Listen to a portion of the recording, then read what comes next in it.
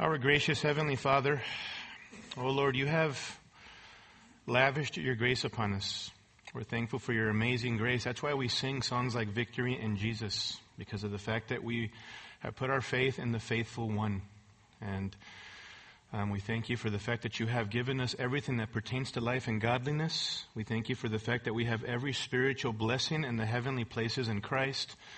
And Father, we want to be people who live on this earth with a sense of mission because of your greatness, telling of the excellencies of what you've done in our hearts and lives through the person and the work of Jesus. Father, this morning we do pray for those amongst us and those who are home with sickness or, Lord, on bed rest. Father, who are in hospitals, our brethren who are sick, who are hurting. I pray for your comfort upon them, that you would encourage them, that you would remind them of the God and Father of all comfort, who comforts them in all of their afflictions. Lord, may you have your hand upon them. I pray for those amongst us who are suffering even just from emotional or spiritual distress. Father, those who are discouraged, those who are, Lord, sad. There's so much to be sad and sorrowful about in a broken world. But Father, we as Christians are those who have sorrow and sadness, but not without hope because of Christ. I pray that as we see the sufferings of this present world, that, Lord, we would in a greater way anticipate the coming of Jesus, that we would be those who would eagerly seek for his return. Father, help us to set our eyes on Jesus, the author and perfecter of our faith, as we see all of the evil in our world, and help us to be on mission as we do that. Father, this morning I do pray for teachable and sensitive hearts as we deal, Father, with a topic that oftentimes is a difficult one for us to look into God's Word about personally. I pray that you would help us to be humble in our hearts and teachable, that we would respond as doers of your Word and not merely hearers who are self-deceived. We pray in Jesus' name. Amen. Well, turning your Bibles to Luke 21. Luke chapter 21, verses 1 through 4 is our passage this morning. As you know, we have a very unique worship service today. After our sermon and as part of our worship service, we're going to have one of our elders, pastors, Lou Stone, coming up and giving us the yearly update on our finances as a church. And this is something that we do every year, so no need to be alarmed by that. But we have chosen to embed that time into our worship service this year, so it is a unique service. And in light of that, we thought it fitting to focus our attention this morning for a shorter message on the issue of faithfulness. Faithfulness. Now, we know that when we talk about faithfulness as Christians, we don't put our trust as Christians on our faithfulness. Amen? We're always going to fall short of being as faithful as we should be before the Lord. We put our trust on the faithful one, the Lord Jesus Christ. The one who said on the cross, "It is finished." The one who paid sufficiently for our sins, so that by trusting in him, we have the forgiveness of sins. We've been reconciled to our Maker. We can address God now as our Heavenly Father. Christ is the faithful one who paid for our sins. And then in response to what Christ has already accomplished for us as Christians who trusted in him, Romans chapter 12, verses 1 through 2 tells us that we need to live life now as an act of worship before our Heavenly Father. That all of life is worship. Romans 12, 1 and 2 says that we ought to present ourselves as a living and holy sacrifice acceptable to God, which is our reasonable service of worship. It's reasonable, it's logical, says the Apostle Paul there. In light of the tender mercies of God, which he's expounded on for 11 chapters in the book of Romans, that you would now live your life as a life of worship to the Lord. All of life is now worship for the believer. This would include all areas of our Christian walk. We are called to be faithful in response to the faithful one. Now, along the lines of this issue of faithfulness, what would you say if I told you, theoretically, that about 75% of those who call Calvary Bible Church their home don't ever or rarely read their Bibles? What would you say about that? What would you say if I told you that about 75% of those who call Calvary their home don't ever or rarely pray and talk to their Heavenly Father in ongoing communication with him? What would be your response to that? Or that about 3/4 of the church approximately don't actively fellowship at all outside of Sunday morning showing up to the worship service. That basically during the week, 75% of our membership, or those who call Calvary home, are living pretty much isolated lives individualistically, not in community with other believers. What would you say if those percentages were true? Which I'm glad to say they are not. But what would be your response to that? I would assume that you would be a bit concerned, amen? About those percentages if they were true. As shepherds, we would certainly be concerned. And we would be concerned not because of the statistics themselves on a piece of paper, but because of what the stats would indicate about the condition, the spiritual health of God's people here at Calvary Bible Church. We would be concerned because those statistics might tell us something about the condition of our hearts that would be troubling for us as shepherds, that would be harmful for our body. Now, those are some typical areas, the ones that I mentioned, that we focus on when we start thinking about faithfulness in the Christian life. Those are some of the areas that we often talk about and that are very regularly spoken of in conversations. But one area that I want to talk to you about this morning that we often, as God's people, neglect to be faithful in is in the area of generous and consistent giving to the church and to God's kingdom. I want to talk to us about that particular issue this morning. Because you see, to many people, maybe many of us in here, giving regularly is an optional thing. It's only for those who maybe have the means to give, to those who have great jobs, and so therefore you give because you have a great job. For some of us, we think, if I had more money, if I had better earnings, maybe I can give to the Lord more regularly. I could give more to the Lord. And even to some of us, we never even think about this area of our Christian life as an area that we ought to be faithful in. And so this particular passage this morning is so helpful for us as we briefly consider the issue of faithful stewardship in the area of giving to the Lord's work.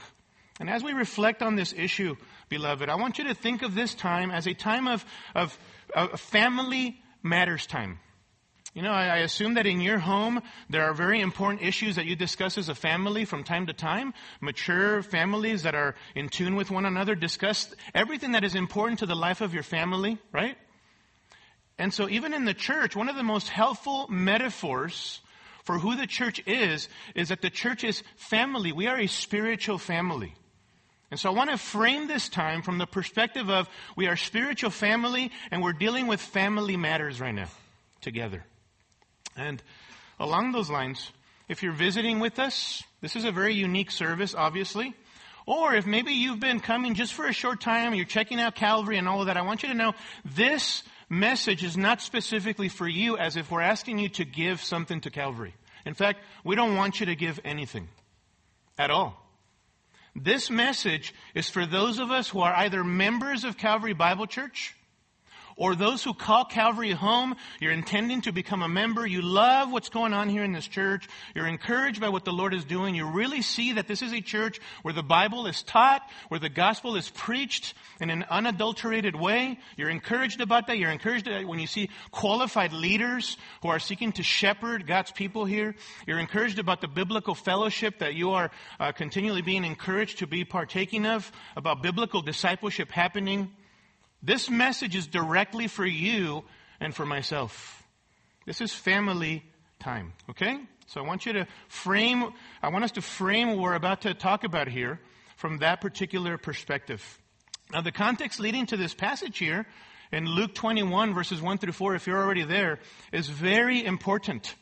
This happens during the last week of our Lord's life before he dies. In fact, it's Tuesday or Wednesday of Passover week here.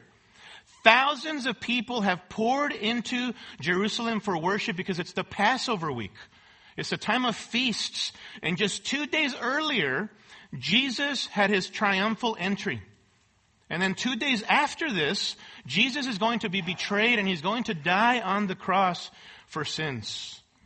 And on top of all of this, things have really escalated by this time with the religious leaders. We've been even seeing in the Gospel of Mark how for a long time, by this time, more than 3 years, These religious leaders have been in conflict with Jesus, and now these religious leaders have reached the point of no return. They hate Jesus. They do not want him to continue to teach and to preach and all of that. They are looking for an opportunity to falsely accuse him, to betray him, and to kill him. They want to destroy our Lord. But the Lord isn't afraid of these guys. He never pulls punches with these guys. And especially now, he pulls his disciples aside and he warns his disciples about these false teachers. In fact, notice in Luke chapter 20 and verse 46 what he warns his disciples about with regards to these false teachers. Verse 46, beware of the scribes who like to walk around in long robes and love respectful greetings in the marketplaces and chief seats in the synagogues and places of honor at banquets, who devour widows' houses and for appearance's sake offer long prayers. These will receive greater condemnation. Jesus warns his disciples and condemns these religious leaders for their hypocrisy, doing things to be pleasing in the eyes of other people. He condemns them for their corruption. They exploit people to advance their own causes, and for their pride. They want glory. These religious leaders want to be the center of attention. And then, it's on the heels of this stern warning concerning the religious leaders that we read this in chapter 21 and verse 1. Look there. And Jesus looked up and saw the rich putting their gifts into the treasury. Now we know from back in chapter 20 and verse 1 of Luke that Jesus is in the temple, he's ministering, and after some forthright conversations with these religious leaders, he takes some time in the temple to observe those who are bringing tithes and offerings to the temple into the treasury. There in the temple. There was an area in the temple called the Court of Women where all people could be, including females. And in this location, there were 13 metal boxes, trumpet-shaped openings, narrow at the top, wider at the bottom. And it was into these that people would pour in their coins and their offerings and their tithes. Now remember, again, this is Passover, which means that people are coming in the thousands into Jerusalem to worship and offer monetary offerings in the temple, and they are putting their money into these metal trumpet-like receptacles, and you can just picture it, right? The bigger the offering or the greater the offering, the more coins, the longer and the louder the deposit, so that people who were nearby could be impressed by the amount of money that certain people would put in there. Picture that. This made it easy for people to be proud and to be hypocritical about their giving. This is why our Lord Jesus would often instruct in that day and age about the dangers of hypocrisy and externalistic religion, because there were people that were susceptible to that. And Jesus would often teach, essentially, it's not about those who are watching. It's not about what you bring before the Lord externalistically speaking. It's about your offering before the Lord as unto the Lord. Jesus wanted a heart righteousness before God, and he would often teach about this. And so here's Jesus in the temple, observing the giving of offerings, and then the camera zooms in on one specific worshiper, an unlikely worshiper, someone that if we were there with thousands of people around, maybe we would actually ignore this person or not even pay attention to them. It's almost as if they didn't exist to us. But Jesus and this camera zooms in on this particular little lady. Verse 2, notice. And Jesus saw a poor widow putting in 2 small copper coins. We know from Scripture that widows were among the poorest of the poor in society. So poor that if you read James chapter 1 verses 26 and 27, there James instructs believers that if you want to practice pure and undefiled religion in the eyes of God, then you ought to be a person who is caring for orphans and widows in their distress. Why? Because widows were people who were amongst the poorest of the poor in society. Most widows spent their lives in homes which belonged to their biological fathers and to their husbands. And because they were women, they controlled very little property, had very little economic opportunity. And so this left them very vulnerable economically and socially after their biological father or husbands were gone. And so these were very needy individuals, among the most needy in society. And Luke only strengthens the point about the neediness of widows by saying, if you notice, that this widow was a poor widow.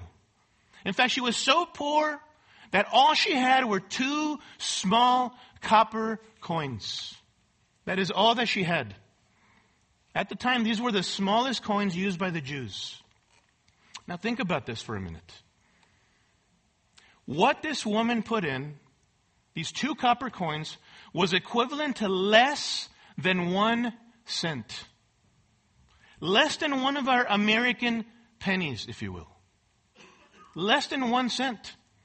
Mark's account, parallel account, tells us that there were rich who were putting in large amounts, perhaps in impressive fashion. Some of these pilgrims that had come into Jerusalem and had saved money for their yearly offering, they're putting in impressive amounts. And this poor little widow gives a laughable 2 copper coins. That's all she gives. Less than a penny. I mean, if the account ended there, you and I might conclude that this lady is crazy. What is she trying to prove here? And what does God care anyway about such an insignificant amount? I mean, what difference in the grand scheme of things, as thousands are putting money into these offering receptacles, what difference are 2 copper coins, less than a penny, going to make? But Jesus takes notice, doesn't he? And there's a lesson that Jesus wants to make to his disciples. Look at verse 3.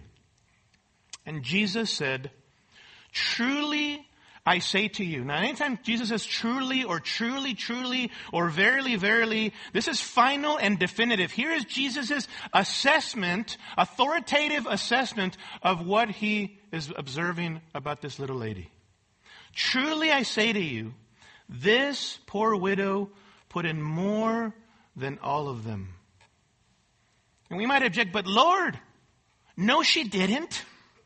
She put in less than a penny. Lord, how is it that she put in more than all of the others?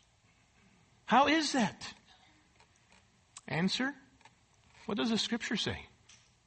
1 Samuel chapter 16 and verse 7. Some of you know this verse. "For God sees not as man sees, for man looks at the outward appearance," but say it with me, "but the Lord looks at the heart." The Lord looks at the heart. 1 Samuel 16:7. "Yes, in the eyes of men, this poor widow put in a small amount, but in the eyes of God, she put in more than the rest." You see, church family, this wasn't about the money. It wasn't even about the amount that she gave. For some of us, oftentimes what deters us from giving to the Lord is because we think, I can't give a lot. I can't give as much as other people give. Or maybe God doesn't even notice. In the grand scheme of things, what does it matter? As long as other people in the church are giving, what does it matter if I give this measly little amount, everything that I can possibly just give? We think to ourselves that way. And yet Jesus is focused not on the amount or the money in and of itself, but on what her giving and her actions at that moment show about the condition of her heart before the Lord, right? Jesus expands in verse 4, notice. "For they, all out of their surplus, put into the offering." That is, out of their abundance they put into the offering, "but she, out of her poverty, put in all that she had to live on." In other words, she gave sacrificially. She gave in a committed way. I want you to notice 2 things here. One, Jesus does not condemn nor commend the other givers, right? It's not about them. The focus and the camera is zooming in on this particular little lady. Neither, secondly, is the point here, as some false teachers have asserted, that we should give all to God, by which they mean give it to me, right? That we should give all to God, like this little widow, or we're unfaithful and won't receive blessings from the Lord, by which they mean prosperity in the eyes of the world, right? That's not what this text is talking about. That's not the point of this text here. Rather, Jesus' lesson for them and for us is that in giving everything she had to live on, this poor widow showed something about her relationship with God. her dependence upon Him, her trust in the Lord, and most of all, can I tell you this? Her love for the Lord. She was an example of faithful stewardship. And see, for us, again, often we think, once I earn more money, then I will give. Or, unless I'm able to give a lot of money like other people in comparison to others, then I'm going to begin to give. But otherwise, I just can't give anything at all. But we need to learn the lesson from this poor widow, right? That from a human standpoint, she wasn't in a position to give. From a human standpoint, she's as poor as they come. She's a poor widow. I mean, where's her next meal going to come from? How's she going to pay for her bills? How's she going to get around? I mean, the excuses would have been all there for her, right? For not giving at all. And yet Jesus' final and authoritative assessment is that she gave more than the rest in whose eyes? In Christ's eyes. In the eyes of our Lord. Because that's what matters. She was a faithful steward from God's perspective. Can I ask you this morning, Christian? Are you a faithful steward who contributes to the work of the kingdom? See, as Christians, we are called to give to the Lord's work. Not in comparison to others like the hypocritical leaders of Jesus' day, who are eye-pleasers. Not compulsively from guilt because we feel pressured or coerced to give. Not looking to be commended by other people in the church. Oh, wow, look at how much that person gives. Wow, they're truly spiritual. Those are not reasons why we should give. We are called to give as unto the Lord. Which means that we give regularly and consistently. Which means that we give in a calculated way. That we pre-plan ahead. With foresight, we set aside from the top what we will give to the Lord from a heart of worship and love for Him. We are called to give generously and joyfully. With the right kind of an attitude. For God loves a what? A cheerful giver. Paul described the Macedonian Christians as faithful stewards in 2 Corinthians 8. We don't have time to go there, but he writes there that they gave out of their deep poverty. Not because they had a lot. And beyond their ability they gave. That means sacrificially they gave to the Lord's work through Paul. They gave generously, sacrificially, and joyfully. The Macedonian Christians. And Paul affirms them in 2 Corinthians chapter 8. Same thing with the Philippian church in Philippians chapter 4. Paul commends the Philippian church there. Because they gave as an act of worship to the Lord. Generously, time and time again. They were kingdom-minded citizens, the Philippian church. And the Macedonians. Please understand that today isn't about money in and of itself. Let me say that again. Please understand that today isn't about money in and of itself. God doesn't need your money. God doesn't need my money. God doesn't need anything from us. Amen? He doesn't need anything from us. He certainly didn't need this woman's penny, did he? He didn't. Just like he didn't need all of those rich people pouring in coin after coin after coin into the treasury. God doesn't need anything from us because it's all His. It's all His. That's what the Scriptures tell us. That He owns the cattle on 1,000 hills. Psalm 50 and verse 10. Psalm 50 and verse 12. If I were hungry, says the Lord, I would not tell you, for the world is mine and all it contains. You know what the Hebrew means when it says all? All. Every single little thing. Things that we can't even see that are so small, and the amazing heavenly entities that we appreciate and adore God for. Everything belongs to God. Psalm 24 verse 1, the earth is the Lord's and all it contains. All means all. Everything is His, including the money in your pocket right now, the money in your bank account, the money for your retirement. God owns everything. He owns you. He owns me. We are His creatures. He is creator. He owns everything. Absolutely everything. He doesn't need to ask us for anything. He doesn't need your money, which is really not your money. It's about faithful stewardship of His money and His resources, because how we use His money and His resources, brothers and sisters, is an indication of where our hearts are. Jesus said in Matthew 6:21, where your treasure is, there will your heart be also. In other words, where our money goes is an indication of what we treasure, of what we worship. Where your treasure is, there will your heart be also. But you know what the ultimate motivation for faithful stewardship is? It's faith in the faithful one, Christ. It's faith in the faithful one. As with anything in the Christian life, we don't obey the Lord in the area of giving because we want to score brownie points with the Lord, because God needs our money, or because we want God to love us more, or out of a guilt trip.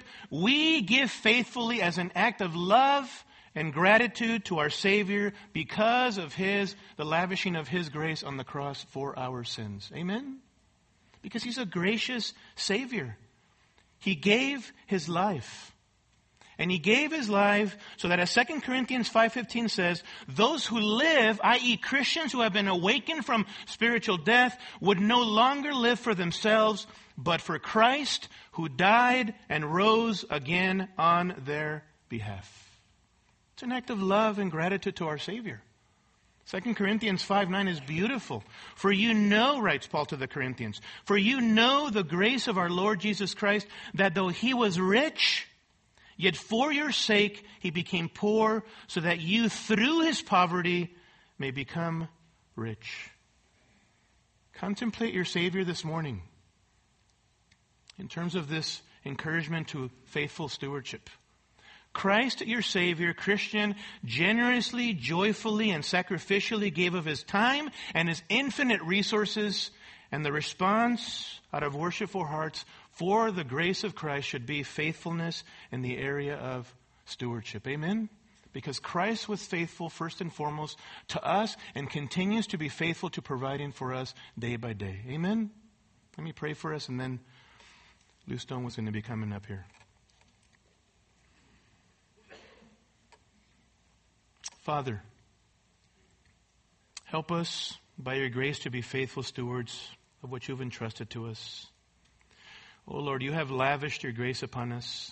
Every day, if we just sat down and on a piece of paper wrote down the way that you have blessed us, big things and little things, things that we often don't even think about, Lord, we would not have enough time to be able to rehearse those things and put them in writing.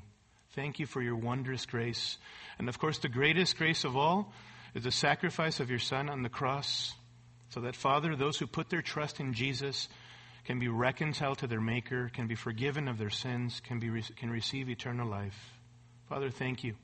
And I pray that it is out of a heart that understands your grace at the cross and in all of our Christian walk, that we would respond to the truth of your word by being faithful in all areas, even in the area of faithful stewardship.